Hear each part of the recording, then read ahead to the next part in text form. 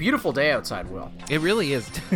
I swear I had something earlier in the week, but now I don't. It's been washed away by the throngs of that summer weather. We don't get to see the sun that often up here in old Nova Scotia, Canada, and so when we do, we always talk about it. I feel like some of our listeners in different parts of the world might be like, why do they talk about the weather all the time? Who cares? We don't live in Nova Scotia. It's because that might be the number one topic of discussion here.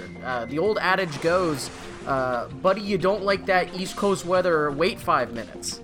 So that's why we talk about it so much. Yeah, you're right. It's a common talking point at any level. It's like the go-to small talk conversation for our area. And, it has been very nice. I feel like 2 years in a row with the COVID-19 lockdowns we've had, I think we got pretty nice weather last year, too, around the time we were all stuck inside.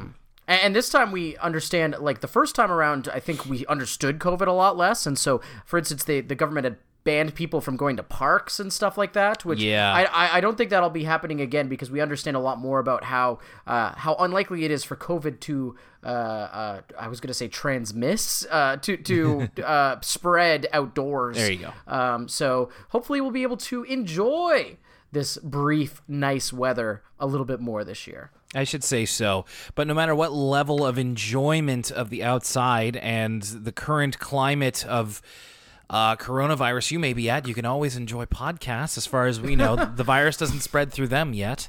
I know, and God help us if it does. The only virus that spreads through Elwood City Limits, the Episodic Arthur podcast, is the English language. My name is Will Young, and Lucas Mancini is my co-host. I have a bit of news, actually, to start off the podcast with this time. Now, there are times, of course, when we kind of go far in between mainline episodes of ECL. So sometimes we're not exactly on the pulse of news, but I wanted to make sure to mention this because I think it's important, it's relevant to this podcast and relevant to our interests outside of the podcast. So we've spoken before about the modern animation style of Arthur, and quality and our opinions on it aside, it is done by a company called Oasis Animation out of Montreal, and it was reported, this is dated almost a month ago. By the time you hear this, it will probably be a month ago, April the 16th. So the workers in the Oasis Animation Union staged a protest outside of the offices in April, demanding better working conditions and accusing their employer of going back on agreements. Now, I tried to look at this a little bit. So Oasis Animation does animation for Arthur, for the Netflix series F is for Family, quite a few productions, notable productions. So, of course, we wanted to take the opportunity to express our solidarity with the Oasis Animation Union, and there hasn't been an update on their contracts or the union talks or anything like that. I tried looking for some, and I could not find any, but we do want to express our solidarity with the union that makes Arthur possible today. And I think that animators can be very underrepresented in terms of workplaces. So I'm glad that they have a union. I'm glad that they have a voice, and I hope that these negotiations go in favor of them, if they haven't already. Yes, in solidarity with the Oasis Union, we will not be watching the Flash episodes of Arthur anytime soon. No, jokes aside, I don't talk about it much on the podcast, but labor issues are very near and dear to my heart. It might be the thing in life I care about the most is the rights of workers, and so solidarity with the Oasis Union, fellow Canadians. Let's hope that they get their due. And poo-poo to you, Oasis management. You get our thumbs down of the week. Yeah, they're not the throwaway character of the week. They're just throwaway. Into the trash they go. Yes, sir. I wanted to make sure to bring that up. And speaking of something a little bit more recent than that, we got an email at the start of May from a listener who sent it over to elwoodcitylimits@gmail.com. The email is called Pop Culture References in Arthur and fasting. So this has to do with our previous ECL episode. This is from Salmon. Hi there, Will and Lucas. As I was listening to episode 146 on Friday, I was fasting myself. Thank you so much for bringing up Ramadan. The Arthur episode in the podcast made me feel seen, and I appreciate that. I remember when I was in middle school and high school, I could relate a lot to Francine as I missed out on birthdays, grad parties, and so much pizza. Yes, I hope Ramadan... Is Ramadan still going on, Lucas? No, I think Ramadan has ended. Yes, okay. Yeah. So I hope it all went well for everyone celebrating. And we move into the second half of this email. A question I had for the podcast is, what has been your top 3 to 5 or just your number 1 top pop culture references on Arthur so far? My top 3 would have to be the Dexter's Lab parody, the Howard Dean scream, and Brain playing an All the President's Men Deep Throat parody and going follow the monkeys in the Siberian Tigers episode. So that's from Salmon. Thank you very much. Pop culture references. So this is funny. We were actually just talking about this off mic. So the episode where they go over the different TV pitches is one that I really like, because especially because there's a lot of 90s references in there. There's South Park, there's Beavis and Butthead, there's even like other PBS shows of the time. Dr. Katz. It's true. The South Park one especially sticks out in my mind just because it's just so content-wise out of Arthur's kind of milieu. It's just so completely different thing. And so to see them like imitate both that style of comedy and art style is very novel. Anytime they do any sort of live action PBS reference, so that time they actually showed a clip from Nova, and then of course, you know, the legendary Mr. Rogers and the Backstreet Boys, all the celebrity. Oh, you know what? I think my all-time favorite has to be Art Garfunkel. You know, those are 2 classic Arthur episodes, and the way he's utilized in that episode, I think to this date is my favorite appearance of the favorite use of a celebrity in an Arthur episode. It's just so amazing, and how it kind of breaks the fourth wall and all that stuff. So I think Art Garfunkel's appearance is my absolute favorite. But yeah, a close second probably would be when they did South Park. I also have an appreciation for the references that I don't quite understand, and through doing this podcast, I get to research a bit more.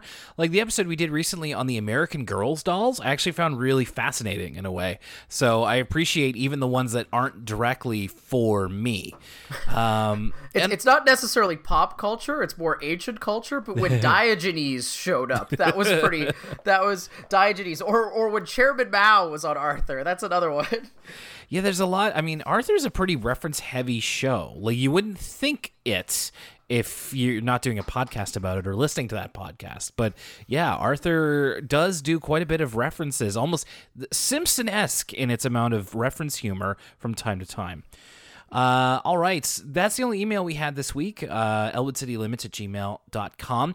And of course, we want to give a quick shout-out, a quick but loving shout out to our patrons at patreon.com/ElwoodCityLimits, who now have access to, finally, our review of the Monster Hunter movie, the adaptation of the video game.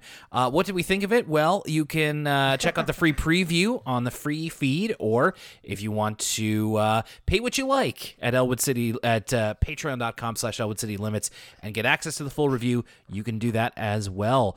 I listened to the free preview, and I noticed that you picked probably my hottest take from that entire review. So if you're interested in these kind of wild accusations I make about Monster Hunter, send us $1, and you too can listen to kind of these wild theories I have about the Monster Hunter movie of all things. $1 or whatever you feel, but it's all good. That is what Jess Coulter has decided to do. Jess has decided to support us on Patreon, and as our newest Patreon supporter. So thank you very much, Jess.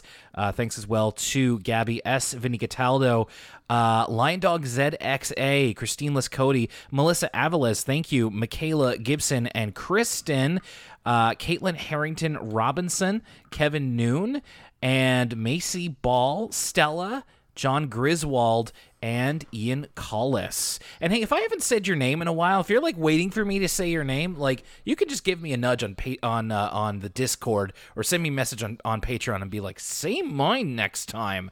It's kind of scattershot. Like I just kind of try and keep it to around 10, but I just kind of go, yeah, this person. But I imagine I've missed you here and there. So if you'd like me to say your name and you haven't heard it in a while, please let me know. That's patreon.com/Elwood City Limits. So today, this is the second episode of the 12th season of Arthur that we're talking about. First off, it's Room to Ride. And Arthur poses the question, what if there was a button behind a curtain that could change the world?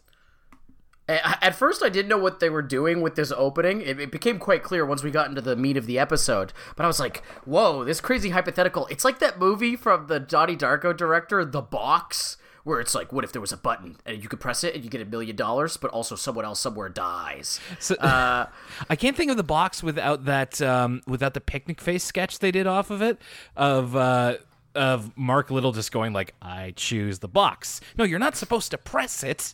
You're supposed to think about it. It's just like, all right, I have thought about it, and I choose the box. It's really funny. I should put that up in the Discord. Picnic Face local comedy troupe.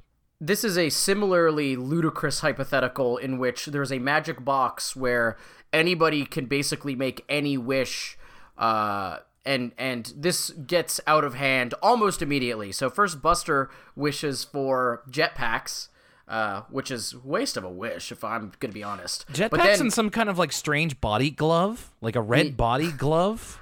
A red jumpsuit apparatus, if you will.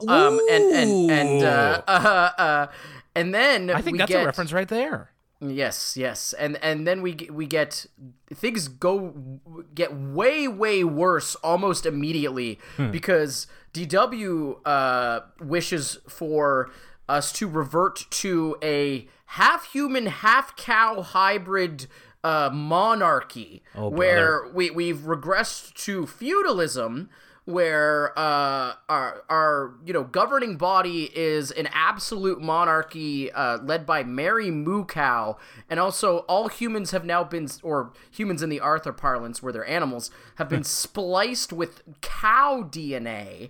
There's a part of the internet where that's done a little bit more regularly, but I don't exactly want to stay on that topic. If you know what I mean. Well, I have no idea what you're referring to, but yes, even more. There's the chimera implication, sure, but then also it's just like the idea that basically DW has gotten rid of society as we know it and replaced it with an absolute monarchy worshipping a cow. And not even a cow, because Mary Moo Cow still isn't actually a cow. Like, I'm looking at a pause screen right now, and she's got the fake head. So DW has, it's essentially as if what if Barney was king of the world, which is kind of a hellscape, if I'm to be so bold. Maybe they have the Doja Cat song as their anthem, as the national anthem. We do get the funny image though of a cow poking its head into frame as Arthur's talking, and he pushes the cow out of frame. I don't know why, but I just thought that was really funny in an absurd way. And then finally, Muffy changes everything to basically just the wallpapers and like the imagery of the world into different kind of patterns, and she finally settles on the money pattern. So that's what she would do. We start off the episode with Binky watching his Lance Armstrong Tour de France DVD on Muffy's TV. There's so many questions about this. Like, how old is Binky supposed to be again? 9? I think he's 9. What 9-year-old is watching a DVD of the Tour de France? I don't even think it's a documentary about the Tour de France. I think it's like, because they do this for some sports events. It's never been something of interest to me, even as a sports fan. Like, they'll put out like a commemorative DVD for like whoever won the NBA championship or what have you. So I assume they would do that for an event like the Tour de France as well. But it seems odd to me that Binky would be watching this like 7 times. Well, and remember that we're still, well, actually, we do have YouTube at this point in Arthur's life cycle, but it's not like I don't think it's so much a thing yet. Like I think today You could go onto YouTube and look up Lance Armstrong's Tour de France wins. Why you would, I'm not sure. But like this would be around the time I would have had. I remember one time I went to the first thing I ever bought from Best Buy was a DVD compilation of the best of like the first year of the Colbert Report and like all of the best bits. Wow, that's like a 2006 in a nutshell. Wow. Yeah. So that's kind of what you had to do before you could just go onto YouTube and be like, I remember this thing from the Colbert Report, so I'm going to watch that. So, okay, let's just stop the episode here. We have to talk about who is Lance Armstrong. Now, this isn't the first time he showed up on Arthur, right? This is kind of a continuation of a previous Binky storyline. Yes, it is. But, and this, I don't believe this is the last time that we will see Lance Armstrong on the show. So Lance Armstrong, in case you don't know, he was a world champion cyclist who was very popular in like the 1990s into the 2000s because he won the Tour de France cycle race 7 times in his career. As an American. As an American. But he was stripped of all of his titles in 2012 when it was discovered that he had been using performance-enhancing drugs over the course of his career, and basically all of his wins were tainted because of this. And I looked it up because that was huge news in like 2012, 2013 was the Lance Armstrong doping scandal. And I looked it up. So afterwards, he was basically banned from all sports that follow the World Anti-Doping Code, which means he can't be a cyclist anymore. And he's like been embattered in lawsuits for the better part of 10 years now, based around the fraud that he committed from doping and the sponsorships that came about because of that. It's very, very fraught, and that is kind of his legacy right now. Is Lance Armstrong is known as like as a big old cheater. I must have brought this up last time we were talking about this when Lance Armstrong first appeared on Arthur, but this was especially hard for my father, who kind of looked up to Lance Armstrong as a fellow short athletic guy. My dad was a huge Lance Armstrong fan back in the day. Livestrong yellow bracelet and all, way into his like charity and cancer work, and his big comeback story about how he had cancer and then he won the 7 titles, yada yada yada yada. And so he took all this especially hard to see his fellow short king fall from grace. So that's just what I think of whenever I see Lance Armstrong appear on Arthur, is that he made my dad sad. I think he made a lot of dads sad by what he did. And so, yeah, he's a very, very infamous case. And, well, it's I wanted to say it's unfortunate, but it's like, well, he got caught, so there it is, not much more to say. So it's going to be a little odd to have him here as Binky's basically personal hero. Like, he looks up to Lance a great deal from this, because Binky has gotten into cycling, which was something we talked about a couple of seasons ago when Binky became a cyclist. And he's been having trouble lately because he has to cycle on the road, and there are no bike lanes, and all of the roads have horrible potholes in them. So he hits one on his bike and then suffers a minor knee injury, but still, like, hurts himself training for the Elwood City Bike-a-thon, which we haven't heard from in, like, at least 10 seasons. It's true. Not since DW learned to ride a bike. Right. I was trying to think, what was that episode? I was getting it confused with the one where Arthur runs the short marathon where it's all first person. But yes, when DW learned to ride a bike, that was the last time the bike-a-thon. Love the continuity in this episode already. We've kept Lance Armstrong, for better or for worse, as Binky's personal hero, and we're bringing back the bike-a-thon. Yeah. The continuity so far in season 12 has been one of the best parts. So Binky is discouraged from taking his bike by his mother, who doesn't want him to get hurt, wants him to be safe. Oh yeah. So sorry to interrupt you. I want to talk about this for a second. Sure. Hot take incoming. Incoming. Oh, here we go. Yeah. I think Binky's mom. Listen, and I'm not expecting everyone to agree with me. I recognize this as a hot take. I think this is straight up bad parenting right here. So Binky falls on the road, and Binky's mom has now forbid him from biking on the street. Now, as someone who grew up riding his bike on the street, as well as someone who now currently lives in an urban area where it's fairly precarious to bike around, I think that this is bad parenting. I remember when I fell and really messed up my face. This is some of the most hurt I've ever been. My dad, I didn't even want to ride my bike anymore. My dad refused to let me do so. He was like, "You got to get back on that bike, because if you don't now, you might never again." And so it was a big lesson about, like, I think that this is personal opinion. I think kids should be inspired to be a little bit adventurous, to be a little bit bold, to be a little bit, not thrill-seeking, but to pick themselves up after they've been dropped down. And the idea that, like, Binky wants to bike on the street so bad, and, I assume he learns proper hand signals and he knows all the rules and stuff like that. I think that's a really, especially because, for Binky, biking equals freedom. It's like little kids who skateboard, right? It reminds me of that kind of thing, where I think that's a really positive thing for someone to learn as a young kid. And so for Binky's mom to kind of squash that inclination and be like, well, that's unsafe, that could give Binky a complex for the rest of his life. So I don't have kids, so take everything I say with a grain of salt. Maybe my opinion might change if I was to actually have a child. But from my perspective watching this Arthur episode, I was shaking my head at Binky's mom saying he can't bike anymore.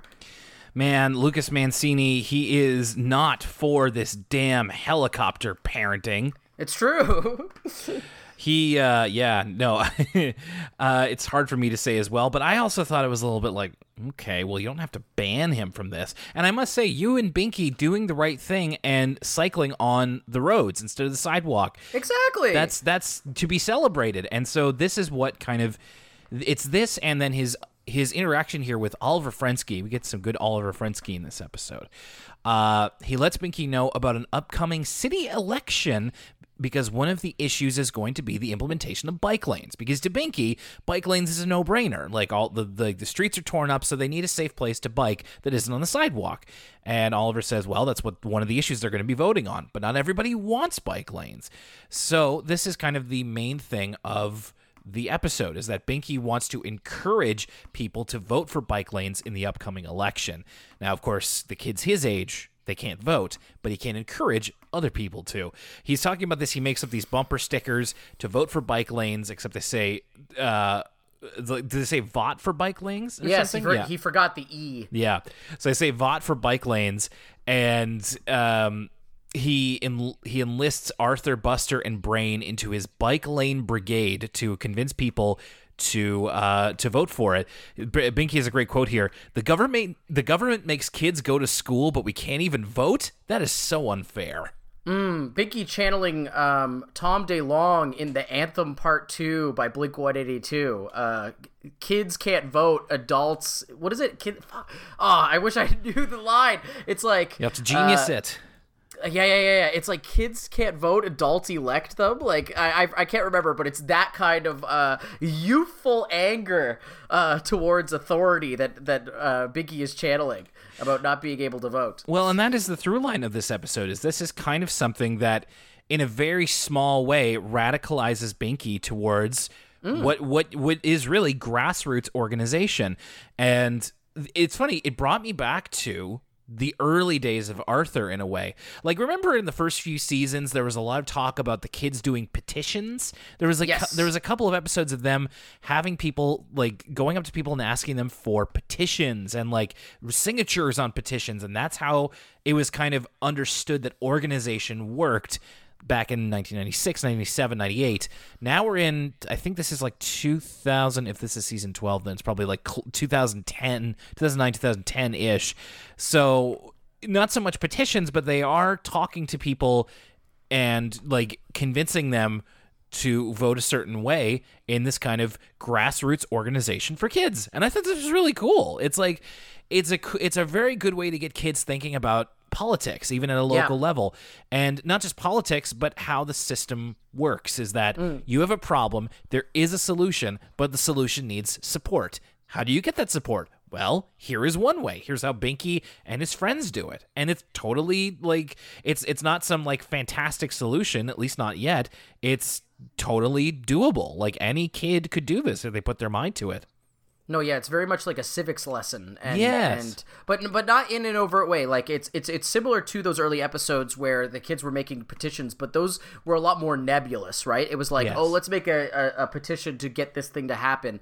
This is working towards a very specific goal. There's an election coming up, and Vinky's starting an activist organization to kind of foster support for this specific issue, which, like you said, is actually like a pretty realistic representation around how this kind of activism works. And the realism continues to the point where we get a heel turn from Boomer Mrs. McGrady. This I was not expecting, Will.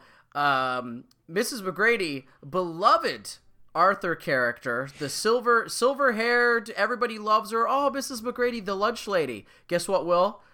From now on, Mrs. McGrady, the top of my list. Wow. It's over. I was like, I couldn't believe what I was hearing. This is typical NIMBY, not in my backyard, boomer Mrs. McGrady. As someone who follows municipal politics, I was like, it's public enemy number one. She showed her face going, well, I don't think we need bike lanes. Not a big deal for me. I don't ride a bike. I'm too old. And I was like, oh my God, Mrs. McGrady, no. Which is really like almost not in her character, because the Mrs. McGrady that we've come to know, it's like she's very granola. Like she's really about yoga and like meditation and all that kind of stuff. It seems like she would be really into, bicycling, but she isn't. But Lucas, you have to kind of follow the thread as it goes along. She may start here, but Mrs. McGrady doesn't end here. So I think that's important to know. She does, however, comment on Binky's knee and says, "That's a real tomato."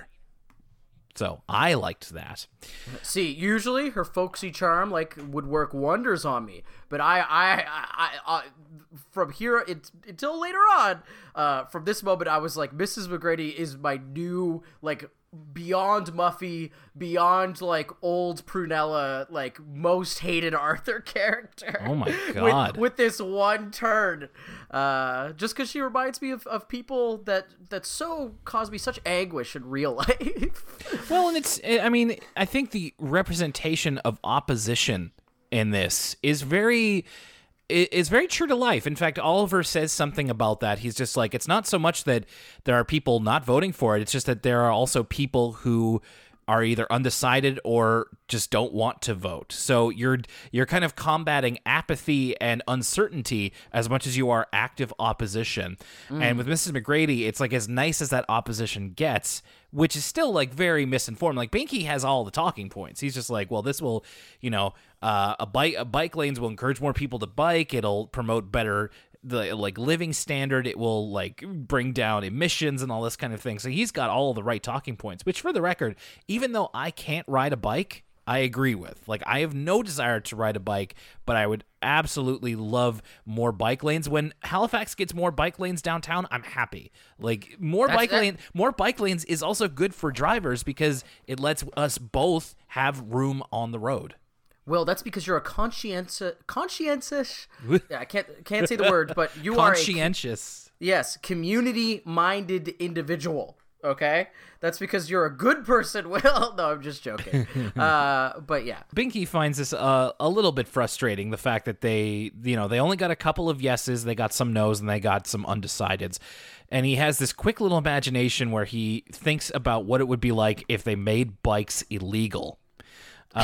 Which is a little bit, doomsday scenario, but it is kind of funny where they literally... Hey, this basically happened when Rob Ford was the mayor of Toronto. That was one of his main things was we're gonna shut down these bike lanes. They're getting out of hand. And in the imagination, Binky thinks of them putting his bike in the garbage. So he's really, he's discouraged, but he's still fired up about the issue. I love this hypothetical too, because it's as someone who follows municipal politics, your mind tend to always goes to the worst case scenario. Not only do they ban biking, they also block off every public park. That's right. Which is actually, that's something we were talking about at the start of the show. That's something that happened last year. I mean, it was for entirely different reasons, yes. But yes, a deadly pandemic, but yes, it's still funny to think about, like, not only can no one bike, we're also not going to let you use the public park. So Muffy happens upon Binky, and she says that basically that he needs to advertise his position, and he needs a bit of pizzazz in the campaign. So she decides to be the campaign manager as long as she gets full creative control. And she creates a commercial to coerce votes from people.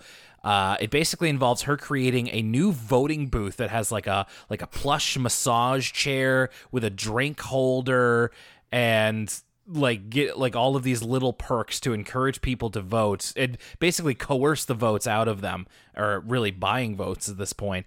I found it interesting because it's the first time Muffy has been referred to as the heiress to the Crosswire Motors empire. I liked Brain. Like Muffy shows her plan to everybody at the Sugar Bowl, and Brain is like, Muffy, you can't just buy people's votes. Which Brain should follow Nova Scotia politics prior to the 1990s. There's, for our Patreon listeners who are not familiar with Nova Scotia politics, which I don't blame you, they should look up the video of the old woman being interviewed on CBC where it's like election day. I think this was a federal election, and she goes, "Yeah, it's not as good as they used to be. They used to pay you to vote. The Liberals will pay you to vote." And the interviewer is quickly trying to like go away to someone else, or he's like, "That's not very nice," and she goes, "No, it was great." And it's like an old lady. It's one of my favorite kind of cultural archives of East Coast politics from back in the day. Oh, I'll have to look that up. I would love to see that. I haven't seen that before. So yeah, this is kind of Muffy's attempt to drum up interest. And another way that the kids decide that they could get some help is through celebrity endorsements. But Muffy tried every celebrity she knows, and they're busy. But it just so happens that Lance Armstrong himself is in Elwood City for the bike-a-thon. Binky's kind of confused. He's like, but Lance Armstrong is like a world champion. Why would he be doing a 25K race? To which Oliver Frensky says, for Lance Armstrong, a 25K race is a rest. Just like, it's like all this very worshipful dialogue about Lance Armstrong is very bitterly funny in the light of day. Also, I noticed in this part, Binky keeps saying that so the vote is on Tuesday, but Binky keeps saying Tuesday. He says Tuesday a lot, like with a CH. I don't know. Maybe this is Binky's mid-Atlantic accent. I don't know what the Tuesday is coming for. I don't know either, but maybe he's British. It's Tuesday. I don't know. Yeah. So Binky initially misses out on Lance Armstrong, but then manages to catch up to him while he's biking, and Binky hurts his knee again by going into a pothole. Lance Armstrong here, you can put him in the kind of very general Arthur category of the guest star that basically just reads his lines and gets in and gets out. He's not like awful, but he's just he reads his lines very pleasantly and matter-of-factly, and that's about it. What do you think about his character design? I mean, he's a lot more square-jawed than he is in real life. He has a very strong chin. Yeah, he looks like Henry Rollins or something. More like Henry Rollins than he does Lance Armstrong. I wish Henry Rollins was on Arthur, man. Who knows? I don't. We got to make that happen because Henry Rollins is very opinionated about books and like political issues and stuff like that. Oh, that would be so great if he's just like, Arthur, I don't want you to start reading these kind of books. I want you to start reading books by punk rock biographers. I want you to I want you to start your own punk band. Oh my God, what if Henry Rollins helped him start his own punk band? Henry Rollins comes on and teaches the Arthur kids that they shouldn't be posers. Yes. That they shouldn't be normies. Or he can he could do some of his spoken word at the Elwood City Community Center. He could reprise his role in the films Bad Boys 2 and Heat as just kind of a silent security guard. There's lots of things we could do with Henry Rollins. I would love it.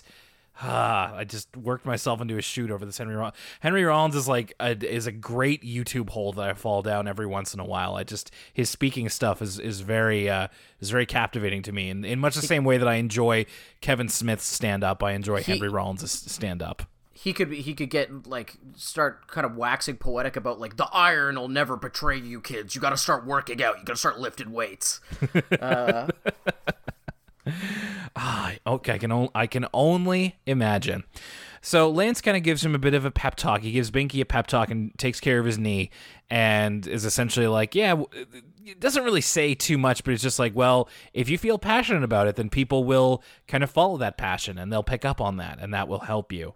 And just like, all right, thanks, Lance. So they decide to make a different commercial. It's a little bit more, again, grassroots. Brain has a beard in the commercial because he's Father Time. Buster likes the beard on him. And it ends kind of strangely. So we're not quite at the end. We still got like 2 minutes left, but might as well go into it. So it ends at the Elwood City Bike-a-thon, and Binky's all getting ready, and his mother's letting him bike again. And he starts making his way to the Bike-a-thon, and then on the way there, Mrs. McGrady shows up on a bike. And she's been swayed over by Binky's passion and his arguments. So she did eventually see the light, Lucas. Yeah, well, she is swayed enough to be on a bike. Okay, yeah, I'm thinking of the earlier conversation, because Binky does have another conversation with her right after the commercial where he just is kind of explaining all his points again to her while they're setting up. Yes. I forgot about the part where she shows up on the bike later. I guess she is swayed in the end, but you know what? I think she's been recolored in my brain from now on. Like, I need to really interview Mrs. McGrady and figure out what she thinks about, like, is she going to be the kind of person that complains about apartment buildings going up in her community because she thinks it's going to lower the property value? Because that's the kind of vibe I get from someone who's like, well, I don't know about these bike lanes. So, I don't know. Mrs. McGrady's still on watch for me. Fair enough. It just kind of took the bloom off the rose, so to speak. Exactly. And then we get a special thanks to Lance Armstrong, and we're out of there. And I'm like, we're not going to do the race? We're not going to see if the bike lane thing worked? Like, I think it was a bit of like, it was so sudden. I was like, that's the end? We're done? Maybe they don't want to set up the kids for the real world circumstances of activism, which is that sometimes you have to prepare yourself for failure. Like, who knows how that vote was going to go? You know what I mean? Yeah, I guess that's true. But I mean, it's a cartoon. You can just give them a little bit of hope, man. That's what activism lives and dies on, is hope. You gotta stoke that flame a little bit. But all right, whatever. Okay, so it ended a bit strange, but it is a conclusion. It's an ending. So we're gonna take a quick break here, and then we will be right back with the second half of this Arthur episode. Hey everybody, it's Lucas from the Elwood City Limits podcast, and if you love ECL, there's a couple of ways to keep up with us. You could go to facebook.com/Elwood City Limits, at ECL Podcast, that's our Twitter. We take questions on Tumblr. It's elwoodcitylimits.tumblr.com. There is an Instagram as well, Elwood City Limits on Instagram. Of course, if you want to donate to the show and get exclusive content, whether that's our full-length commentary of the Arthur movies, our brand new bi-weekly PBS Kids review show, as well as our video game movie reviews with the Sonic movie review and Pikachu movie review, you can check out patreon.com/Elwood City Limits. And that's also going to get you access to the Elwood City Limits Discord, which me and Will like to post in from time to time. And if you want that sweet, sweet Elwood City Limits merch, check out teespring.com/stores/Elwood-City-Limits-store.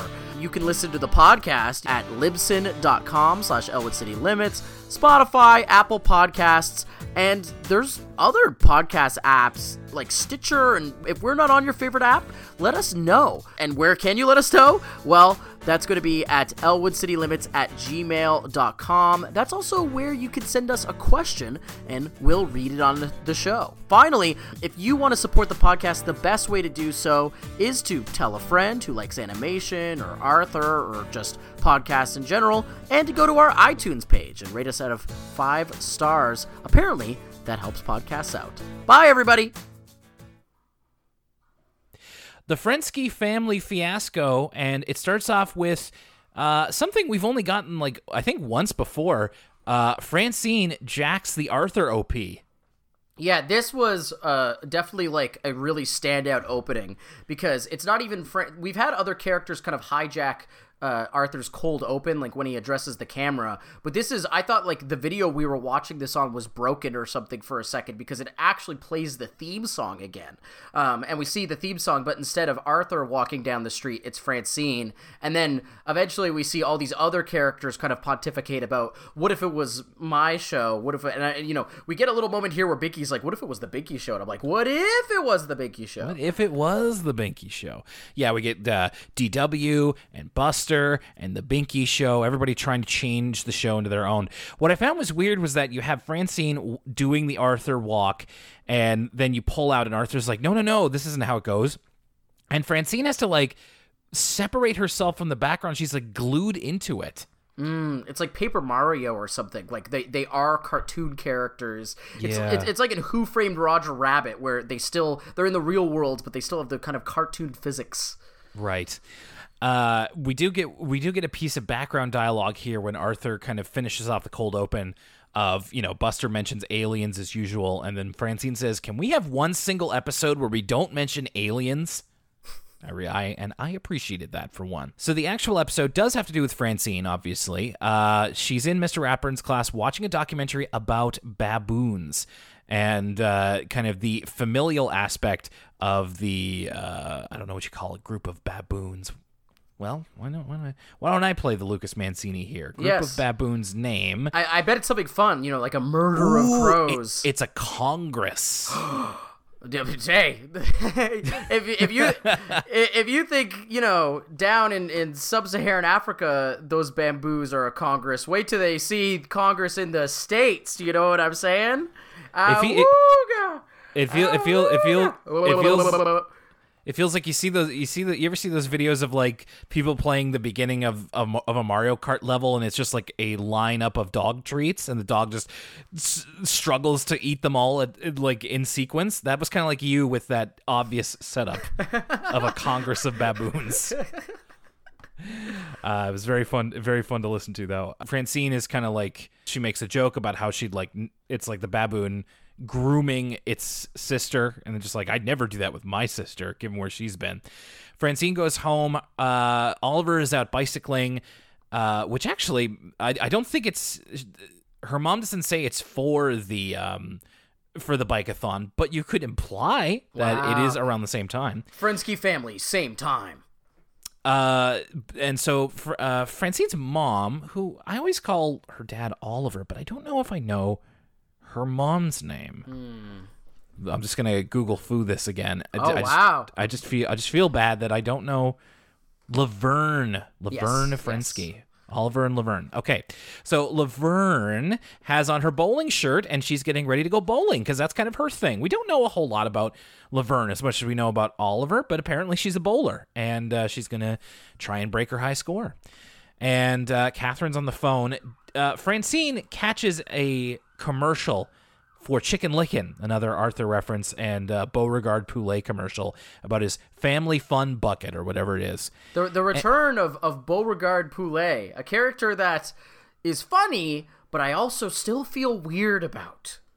Weird about how, for those who don't remember the earlier episode? Well, it's just, I mean, he's talking like the Colonel from Kentucky Fried Chicken. And it's just it's just a little, I don't know. There's something about it. I'm not going to go as far. It's not an argument for me to make about why it's a little bit off kilter. It gives me the heebie-jeebies a little bit. I wouldn't go that far as to say that it's straight up problematic. But there's something about Beauregard Poulet that I'm like, it's like a little foghorn leghorn. It's a little like, I don't know about Beauregard. So we kind of talked about the new animation in the premiere episode because it is a different animation studio, as we mentioned. I think I noticed it here a lot. I know exactly what you're talking about. There's a sequence here where you notice the animation based upon the lack thereof. Well, because Francine is watching the Chicken Licken commercial, and we hear Beauregard Poulet, and you would think this would be an opportunity to like show the commercial, maybe do like a couple of wacky visuals, but it's all focused on Francine's face. And her face, like, it communicates a kind of sadness, but it's like very, very like basic emotions. And it's just like, it's one of those moments where I was like, oh, they were trying to save money on this, weren't they? It reminds me of like those late episodes of Neon Genesis Evangelion where they ran out of money. And so like there's all those like multiple minute sequences of just a single frame to save money on animation. And then Francine's watching the TV, and then all of a sudden she's like, "You're not really nice to me. You hide behind your smiles, but you really don't want to be nice to me." And then Arthur says, "We are nice to you." And so on. That really struck me as like, this seems kind of hinky, and like the way that they're drawn. And I don't mean to say that like, oh, the animation is cheap, which means that it's like bad. It's just like, I think it is easy to see at this point that the animation looks cheaper than we've seen in other seasons, which I imagine was probably due to budget cutting measure. I imagine they changed studios because of the better rate they could get. So the animation honestly doesn't look as good in these episodes as we've seen before. There are like little like off-model parts or parts that kind of don't look very good. So, I mean, it's fine. It's serviceable, but given how good Arthur animation has been in the past, 5 years we've been doing the show, I think it's noticeable when there's a bit of a dip, and this felt like it. And just knowing what little we know.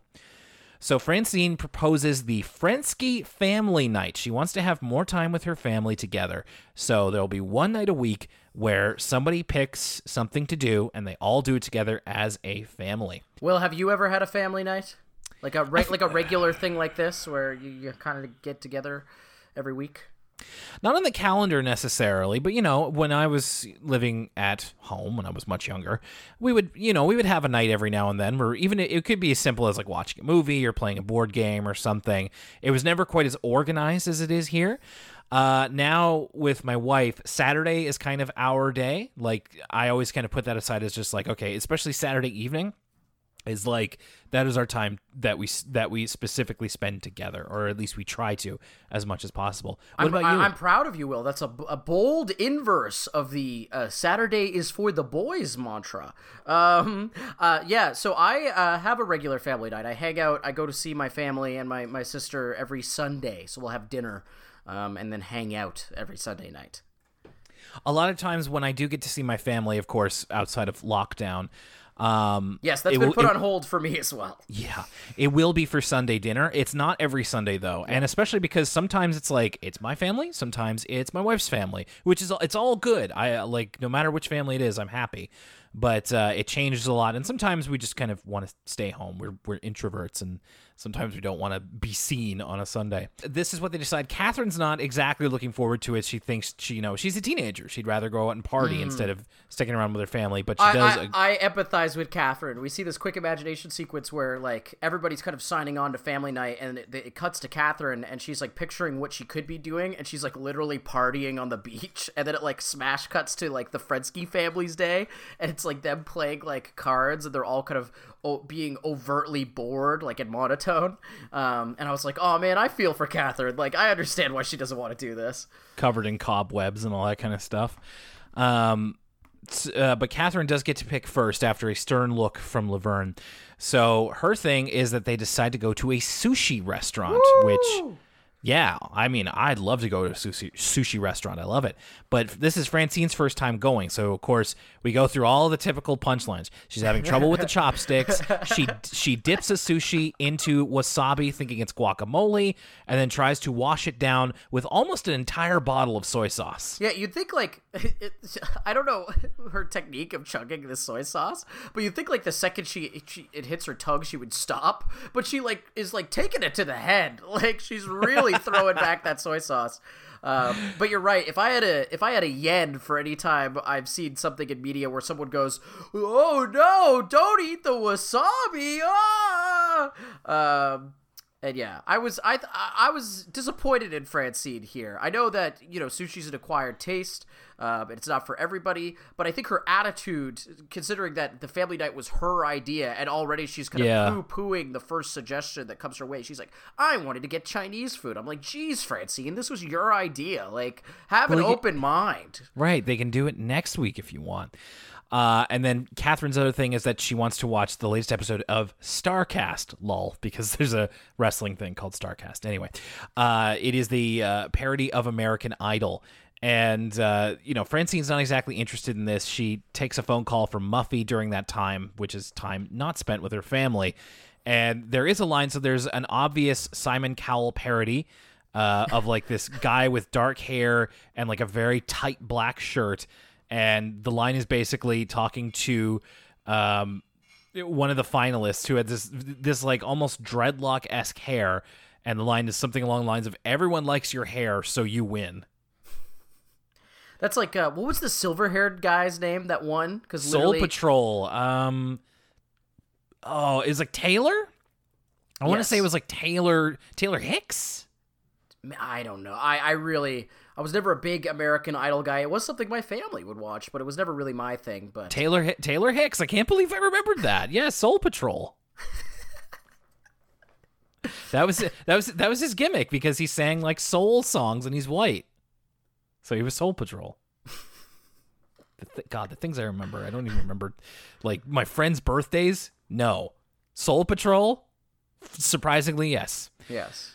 A little bit of a shot across the American Idol bow, which was very, very in at the time.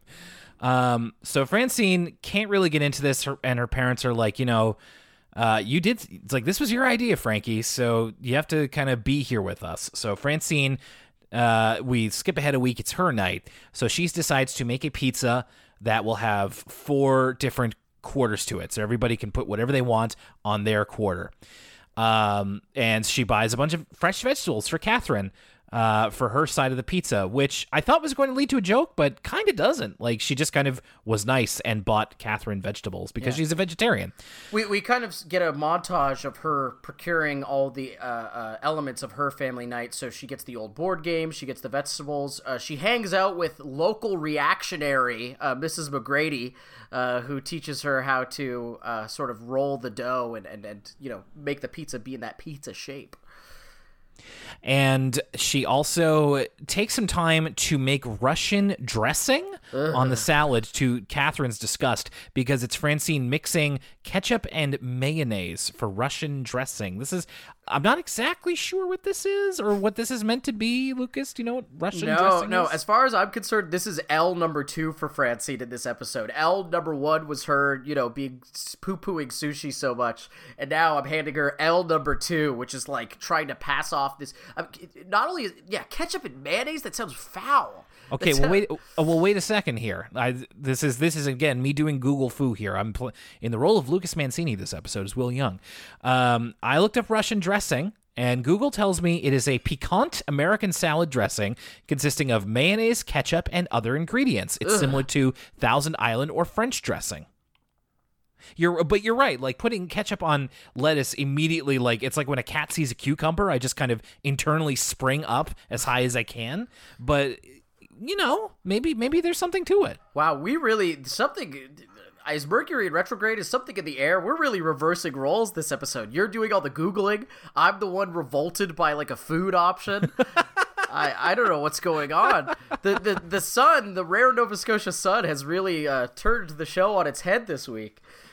How'd this show turn into Freaky Friday? And then Francine wants to play Megalopolis, which is the kind of parody of Monopoly. And, Catherine initially balks at that, which she should, because Monopoly sucks. Yes, this is a very accurate parody, because in the episode, Monopoly sucks. And nobody's having fun, and it devolves into arguing and flipping the board over. There is a funny, so they do eventually start arguing. Like, Catherine thinks that Francine's taking too much money. Then Oliver offers her money, and Laverne gets mad because she thought Oliver didn't have any money. Oh, that's a pretty funny line, actually. Laverne's like, Oliver, you're setting a terrible example for the children. Yeah, they're having their own micro argument. By the way, they accidentally burn the pizza. And there is a funny line where Catherine said, I forget if it's Catherine or Francine, who says, "Oh, so it's my fault you're a crooked banker?" And then Nemo steals the fish token, and it just kind of all goes to heck this night, unfortunately. So Francine takes this to heart, and she ends up having a dream, a little bit of a harrowing dream, where she imagines herself and her family in the place of the baboon documentary. And so in Francine's dream, they're running away from a lion and trying to get up a tree, but they can't decide who goes up the tree first. So they just end up arguing as a shadow looms over the tree, and it's implied that they're eaten. Like, the narrator in Francine's dream is like, it seems to be too late for these Frenskies. I'm like, oh my God, that's dark. Yeah, not since the on-screen death ending of the lice episode have we seen kind of such a dark instance. This isn't even just like some random monkeys either. These are monkeys that are Francine's family, all just kind of massacred off screen. Yeah, and that lice episode stayed with you. We're still talking about that years later. I mean, it's the only Arthur episode to end like a Coen Brothers movie or something. Like the lice just gets like killed, and then the camera zooms out. It's very dark. He went to the Big Rock Candy Mountain. So Francine wakes up and is kind of distressed, but then she discovers that she and Catherine have been given their own monogrammed bowling shirts.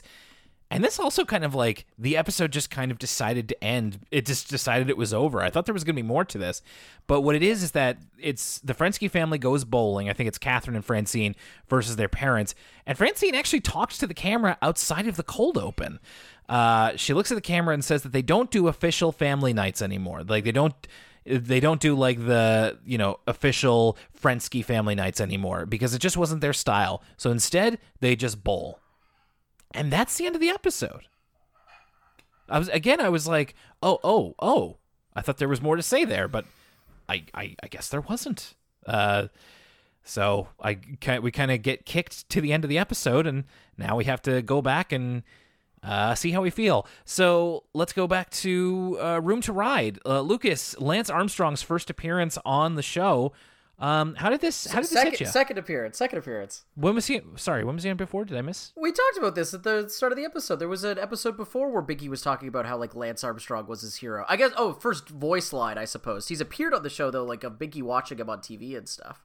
Oh, sure. I meant like his first actual like Lance Armstrong is here. I think that the Lance Armstrong involvement actually is kind of a dark spot on the episode, right? It makes the episode feel dated, and it's kind of this weird cloud over what. Besides that, and besides the ending, which I'll get to in a second, is actually a fairly, for lack of a pardon the pun, engaging episode in terms of like community engagement. I am someone who, is very civically inclined. I like following what's going on in the municipality of my city. It's like a hobby of mine. And I think this is a really positive lesson for kids to learn about, being engaged with what's going on in your city and trying to make your community a better place. I think that's a really awesome lesson for Arthur to be tackling, and I think they tackle it in a very realistic way. I think that, the Lance Armstrong stuff does more harm than good in retrospect. And I also think that I agree with, I think you're going to say, which is that the episode ends on a really strange note and just kind of fizzles out. Sorry about that. There was a little bit of interruption with my cat turning off my Wi-Fi. Will, what did you think of the episode? I agree with you. It was really cool actually to see it come together in the beginning and be like, as you called it, kind of an intro to civics lesson about how you can, if you are a community-minded person, you can affect change. And I think that is a really cool thing to be able to tell kids about. I think it's a really important lesson because sometimes you grow up and it's just not a part of your life. Like, I wasn't very politically minded as a kid, and that's neither here nor there, but it meant that I was kind of displaced from the ways that change is affected in a community and how people are a part of that, should be a part of that solution. So I thought that was really cool. It just, like you said, it had the unfortunate wrapper of being part of, like, having Lance Armstrong be a part of it, which is really awkward. And and as I said before, this isn't the last time we'll see him. So we're going to have to continue to kind of go through this awkwardness until, we kind of get Lance Armstrong out of the picture. That aside, I really liked what the episode was trying to do. And what I think it did successfully, it just kind of ended really weird, which is kind of happened with both stories here. So it's not just the fault of this one. It's kind of strange. But overall, I think that this is a net positive, and it presents civics and local politics in a way that is engaging to kids and how it breaks down why it's important. So I think that that's a really good thing.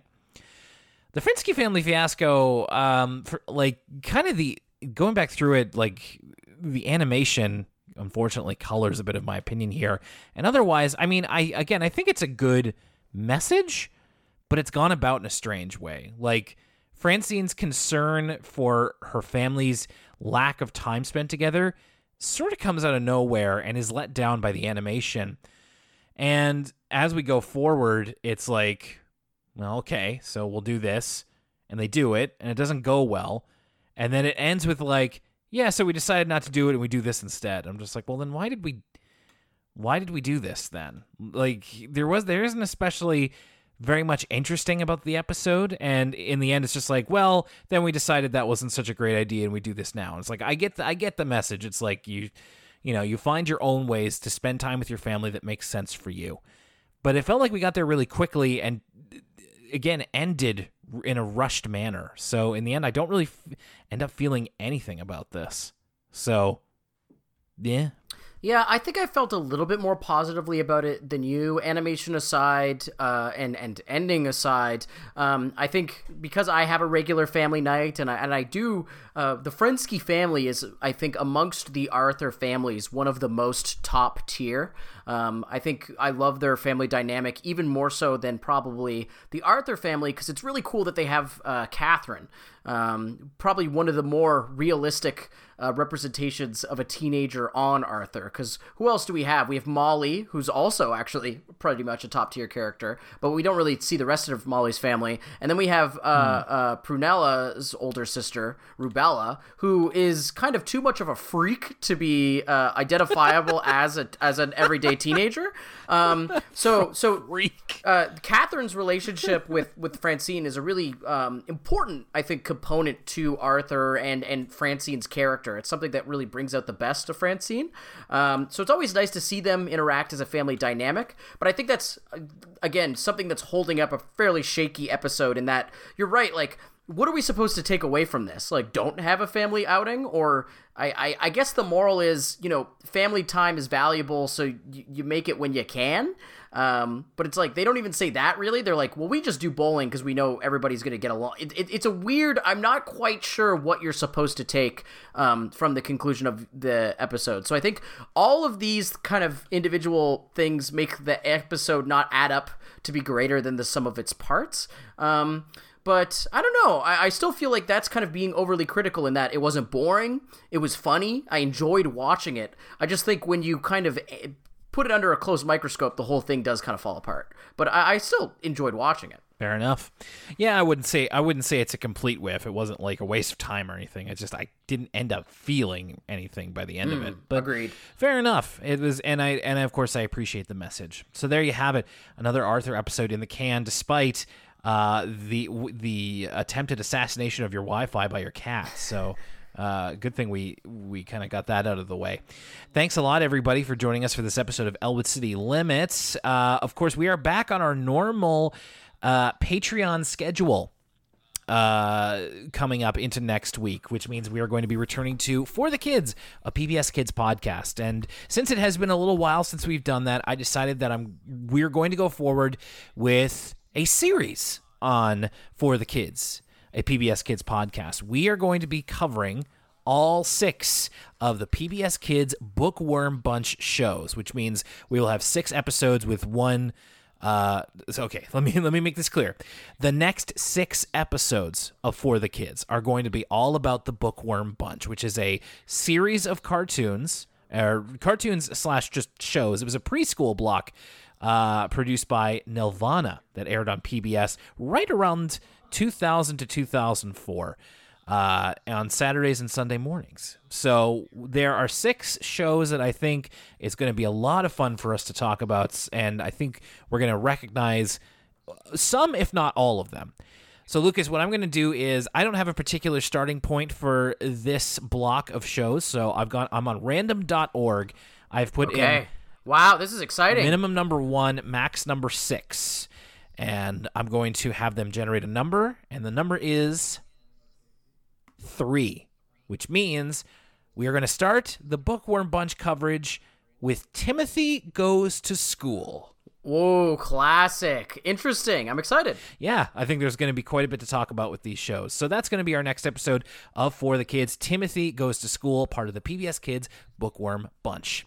And then in 2 weeks, we will be back with another episode of ECL. We're going to be talking about, well, this one I think has been waited on by a couple of our listeners, DW's Stray Net Kitten, followed by Bats in the Belfry. This is going to be another one where we're going to have to do a little bit of explaining as to what exactly a net kitten is supposed to represent. And that's not all, Will, Yeah, for ECL that's listeners who can't get enough of me in particular. Next week, I'm going to be appearing on Podcast 69, a podcast where the hosts watch the 69th episode of various TV shows. And of course, as it's my area of... Okay, the technical difficulties aside, my goodness, Mike is having a field day with us this week, Will. The ghost of Mike has returned to wreak havoc on... First he's possessing my cat, and now he's rewriting the disk space on my work laptop. Anyway, I'm going to be on Podcast 69 next week. We're going to be talking about Arthur. We're going to be talking about the episode where they write into the contest and watch or pontificate about all the different 90s shows that Arthur kind of basically does their take on. So I'm really excited to talk about that, and you'll be able to find that next week. I'll post that on my various socials, and I'm sure the ECL Twitter account will retweet my appearance on Podcast 69. You better believe it, and it'll be we'll be putting it on the ECL Discord and pretty much everywhere. I can't wait to hear this one. It's so interesting to hear about. It's going to be interesting to hear about an Arthur episode from the perspective of a podcast that is not as immersed in the Arthur world as we are, and with Lucas to boot. I've been waiting for Lucas to kind of strike out on his own to realize that he doesn't need me anymore, because I feel like I do the brunt of the guest spots. But as Lucas says, he has a job and I'm a worthless layabout. No, he didn't say that. He didn't say that. I'm saying that. But Lucas is usually very busy. I'm happy that you're going to be doing a guest spot, because I want to hear what you sound like without me. I think it's high time that you had your chance in the spotlight. So really looking forward to this. All right, so we've got the Bookworm Bunch coming up soon on For the Kids on patreon.com/Elwood City Limits. And then we've got another Arthur episode coming for you in 2 weeks' time. Knock on wood. So despite all the technical difficulties, thank you very much for listening to this episode. We appreciate having you here, and we will talk to you again very soon. My name is Will Young, and for Lucas Mancini, even baboons are closer than we are. We'll see you next time.